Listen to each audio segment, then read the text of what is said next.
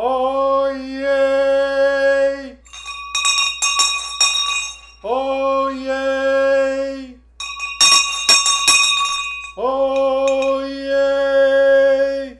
My lords, my ladies, officers of the crown, good and loyal citizens, gather round an announcement of great importance. Be it known that one Mr. Neil Silvert, an entrepreneur, recognized an opportunity and is endeavoring to fill the same. Behold, a new program for the mature and discerning user of the internet, a podcast called Your Gray Matters. Interviews and information provided by the guests on this program is intended to inform, stimulate, and entertain. Now therefore, ye are requested, nay, commanded, to subscribe and be enlightened by Your Gray Matters, proclaimed this 10th day of December in the year of our Lord 2023. God bless Canada. God save the King.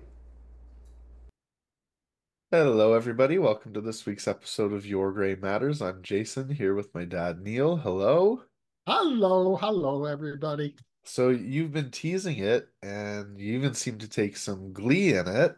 And I think we just saw it, but it sounds like you made a grown man cry. Yep, I did. And I have known this man for years, but for a long time, he has been an official town crier.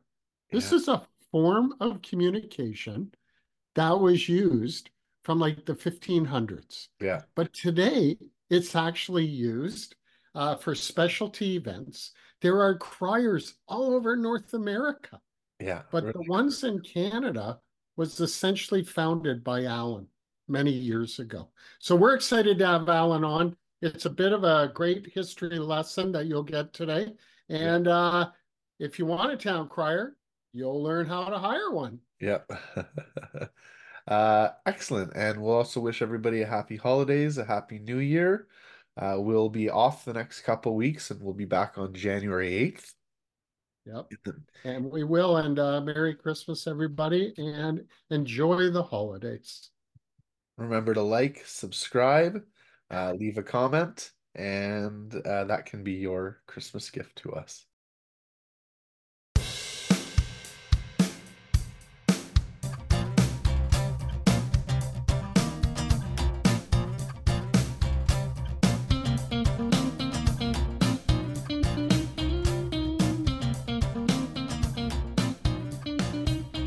Hi, everybody. I'm Neil from Your Gray Matters. Welcome back.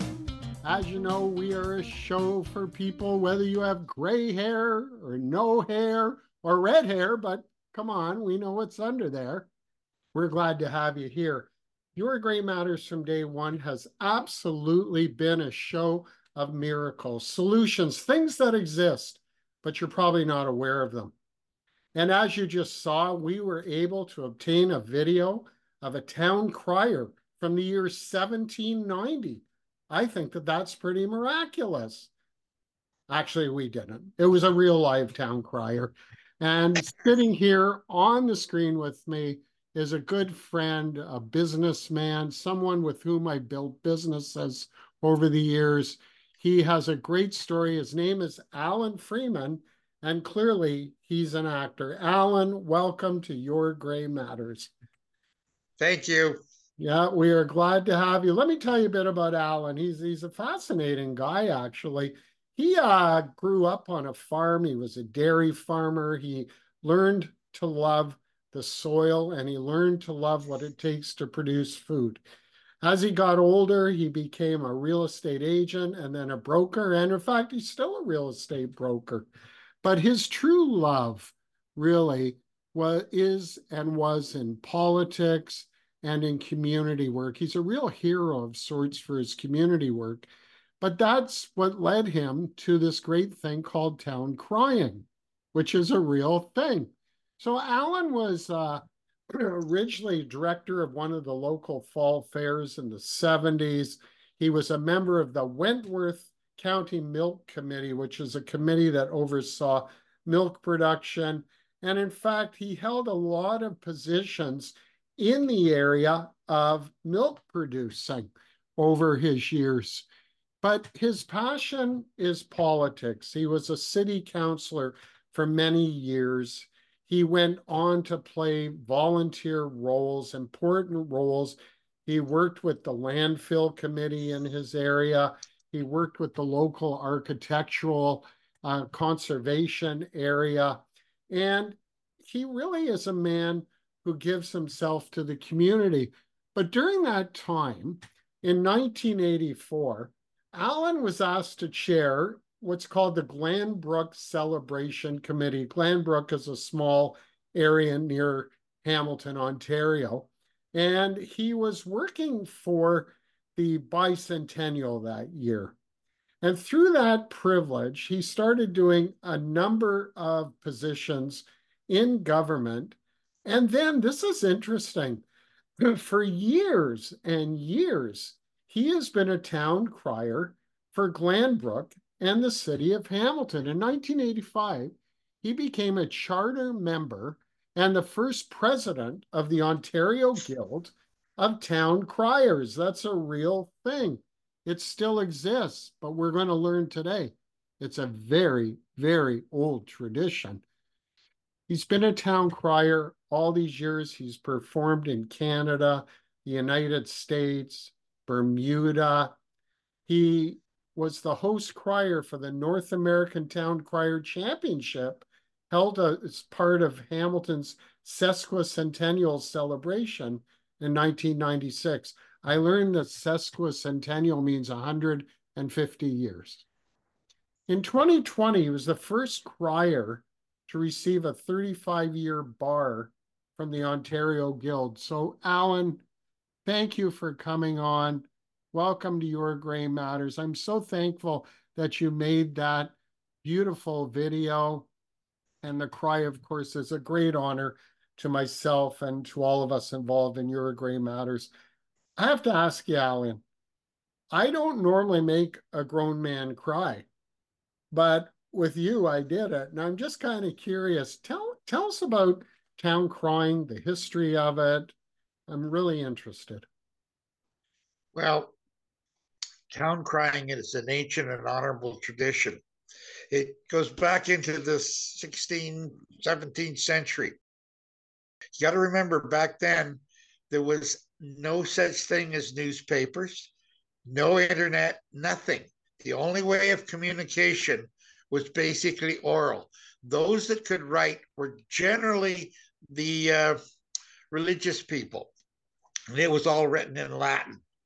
So the only way to communicate from the Lord or for anything was simply the verbal way.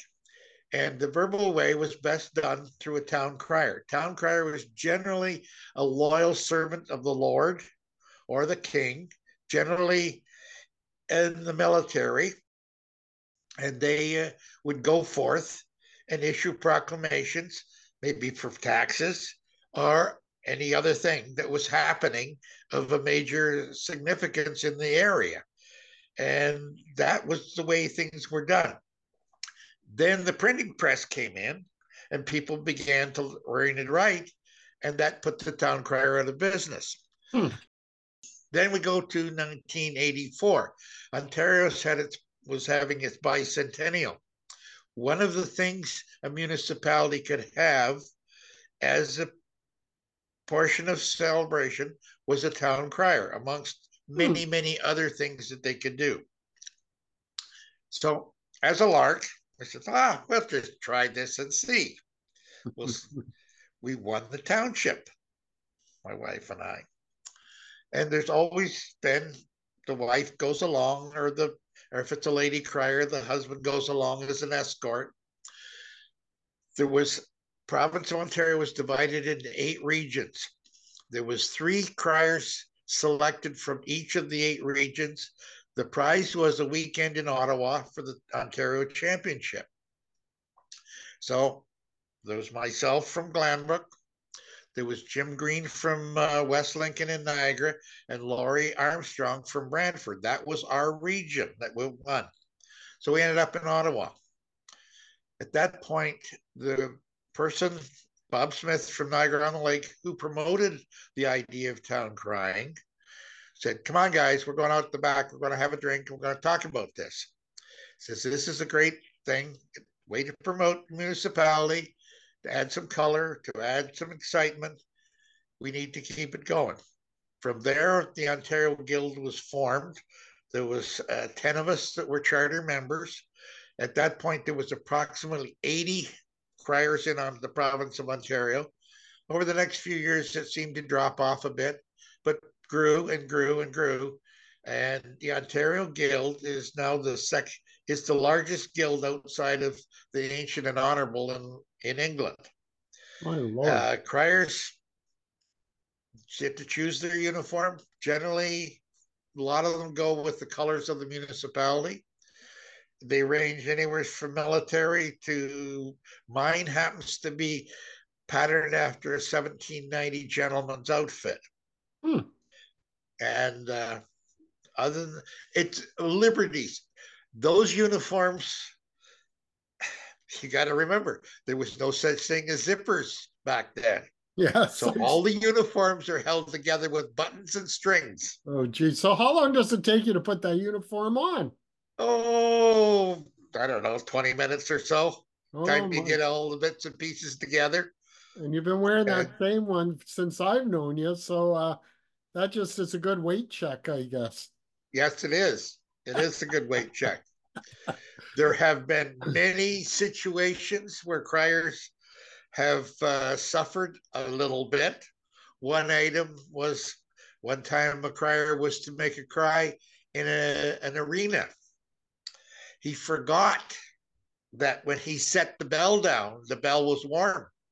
So it melted into the ice. When he had to pick it up, he couldn't pick it up.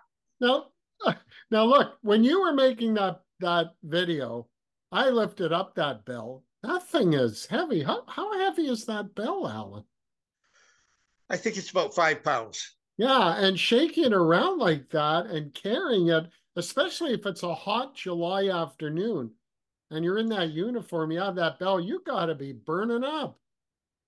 We have been extremely cold in the winter. The hottest we ever were was the year after 9/11. We were invited to Philadelphia for the 4th of July parade. The 4th of July parade happens at 6 o'clock at night on the 4th of July in Philadelphia.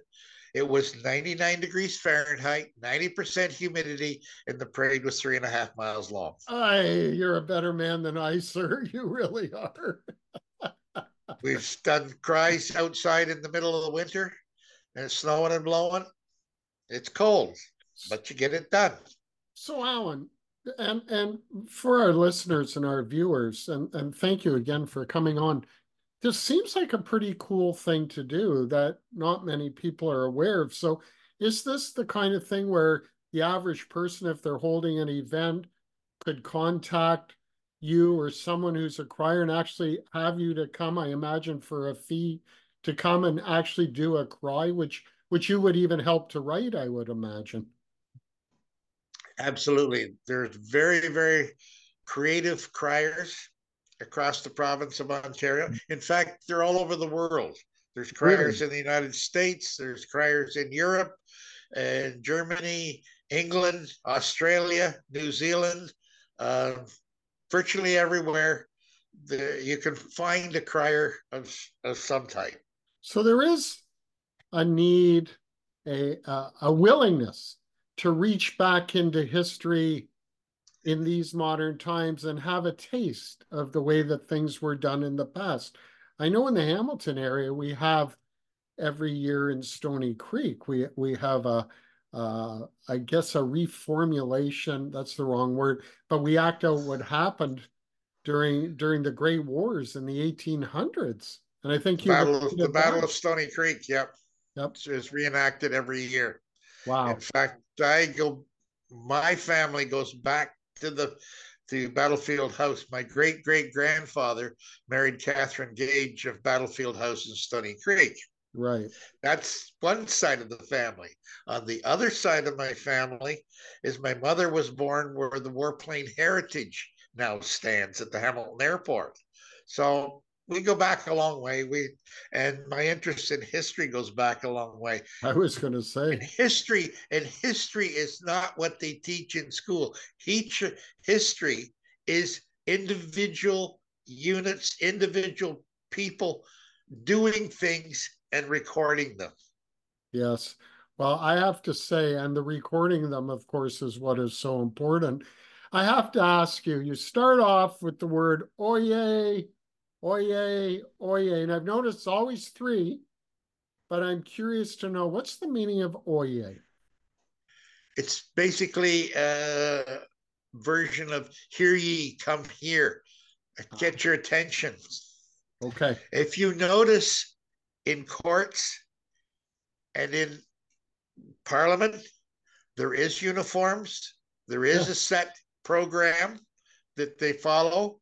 In the Parliament, the Sergeant at Arms carries the mace.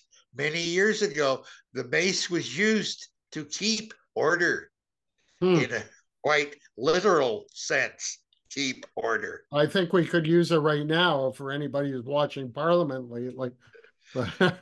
Alan, and it says here that you received a 35-year bar from the Guild. Is that just acknowledging that you had been a crier for 35 years? Yes.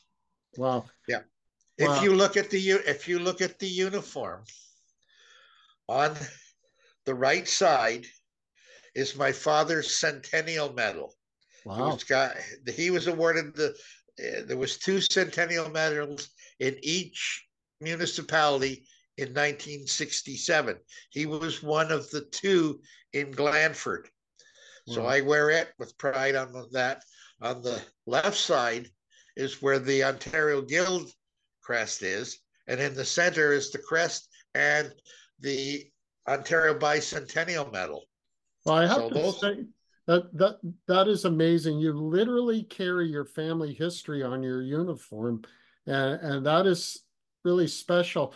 I have to say, ladies and gentlemen, in all seriousness, it's not often that we can reach back centuries and come up with something that is still useful today. And yet, as Alan said, this town crying is found all over the world. It is a tradition, and you're quite right, Alan. Our lawyers still wear robes and wigs when they're in court. In Parliament, they have the special hat, and we do like to live in tradition. So to me, having a town crier at different events makes a lot of sense. Yes, and we do have competitions in the province, and they have competitions North American and competitions worldwide. Wow. John Webster of the town of Markham held a worldwide competition. There was 107 criers from all over the world showed up many years ago. No kidding. Did they ever have all of you get together and say one cry together? Not specifically, but we are given in competition, you're quite often given a cry with no punctuation. You have 2 minutes to put the punctuation at your opening, your closing, and the punctuation, and go out and do it. Wow. Well, I'll tell you. The worst time I had was they gave you a piece of Shakespeare with no punctuation. I can't do it with punctuation. So, hey, we had fun. We murdered it. Well, listen, I got to thank you for this, Alan. This has been really an interesting study, and we'll post how to get a hold of you at the end of this podcast. But ladies and gentlemen, when Alan is not being a town crier or really a very wonderful volunteer in our community, he's actually a scientist that I imagine comes back from your days of being a farmer. And there's a couple of things that you're involved in that I just want to let our viewers and listeners be aware of, because I find it fascinating. Alan, for years, has worked with a company that produces sod, massive amounts of sod. In fact, it might interest you to know that we're actually recording this in December of 2023, and you're still delivering sod at this time That's of right. year. So it's really interesting. But Alan, you're a specialist in what it takes to water grass. And I found that kind of funny because when you told me that, I thought, yeah, I know you buy a hose and you pour water on it, but I'm well aware that you actually know that there's a science to this, isn't there? There's a real art to watering, I guess what I would call professional grass that's for sale. Could you comment on that? Yes, there is. It's part art and part science. Okay. Get enough water on is science. When to put it on is the art. Hmm. If people buy sod, they need to water it within 15, 20 minutes of laying it the best you can. You cannot overwater it the first day. You can flood it. And that's the key. It has to be watered extremely well the first day, the second day, the third day. Then Wow. you can skip. And depending on the sod, the time of year, how much water has to be put on. And the secret to it is you got to water it really heavy the first couple of days. And then, depending on how much rain, what the temperature is, and this is where the art comes in, temperature, how much rain you get, what season you're in, so on and so forth. And then you can start and back down the water. But you need at least 3 days of constant water, and then you can back down. Maybe you skip a day. If it rains heavy, skip 2 days. If it doesn't rain at all, you just do one and do it again. Do it again, Wow. do it again, until you actually can take a hold of the grass and not pull it up. Wow. So there's a lot of new houses going up, and a lot of people will be buying homes, and quite often they get their sod after the home. They moved into the home or around the same time. So knowing how to keep the grass growing and flourishing, this is very helpful. And I never would have known that, to be honest. I find it fascinating. The first time you told me that you were busy watering grass, I know you to be a hugely intelligent man, and I didn't quite understand the stimulation of that. But over the years, I've learned and I've seen your sod products all over the place. This is healthy, good grass. There really is a science and an art. I, And the company basically, in order to get it a good start, that's my job. Is that as soon as it's laid, I'm there every day with the crew that's laying it, because the company does have a crew that lays sod, but it has to be a large quantity, I like see. a tractor trailer load, 15,400 square feet, sort of minimum. Wow. And that'll take 20,000. That one load of sod will take 20,000 liters of water to get it wet. Isn't this amazing? Well, Alan, thank you for explaining that because I really didn't understand the art and the science. Now, you're an entrepreneur and you love growing things, and you often come up with great ideas and great products. And we're going to post a picture of a product called Iron Earth. You became aware of this product about a year ago. I know I was with you when we looked at it, but you've really taken hold of it. Iron Earth is something different, right? It's not what you normally see in the market to help plants grow. Do you want to comment on the product? Iron Earth is basically what would be to a human being a multivitamin. Ah, It balances out the things that are missing in the soil for a plant to exceed its growth. okay. And we did some experiments, not what you would call really scientific. It was, here, try this product, see what you think, compare it to, do it on part of your garden, part of your flowers, whatever. And the results were amazing. It just balances the nutrients in the soil so that the plants can use every bit of the nutrients and grow to their maximum. And I remember you telling me that some of the plants grow back a lot bigger than normal. We've heard stories of zucchinis that are so large that you can make like multiple loaves of bread from one instead of one loaf of bread. I have to say that when you asked my mom to test it out with her flowers, my mother has a green thumb, but she had a plant that she was quite sure was kaput. And yet putting this stuff into the soil and watering it during the summer, it sprouted flowers. It was amazing. I'm not saying that it brought it back from the dead, but in fact, she thought it was dead. And this stuff was able to rehabilitate it, if that's the right word. I think even in the Bible, we're commanded not to grow every 7 years. You're supposed to let the land go fallow, not grow fallow, simply to put in the nutrients again that we need to grow our food. I think what this product tends to do is, like you said, that's a great thing you said, a multivitamin. It replenishes the soil with the missing nutrients. So would I have that right, Alan? It's more that it balances the soil with nutrients that only maybe partially missing. Uh-huh. You'll have farmers and those that grow stuff generally do very, very well because they try and balance what they're putting in the soil so that it grows. Sometimes you'll be missing just a little bit of one nutrient or another, and so on and so forth. Wow. I had my son try it. His tomatoes were basically a hand size. Wow. Well, and you have big hands. Well, you know what, Alan? I want to thank you for coming onto this podcast. I mean, there's so many things that you offer to the community. And ladies and gentlemen, we're going to post in the description.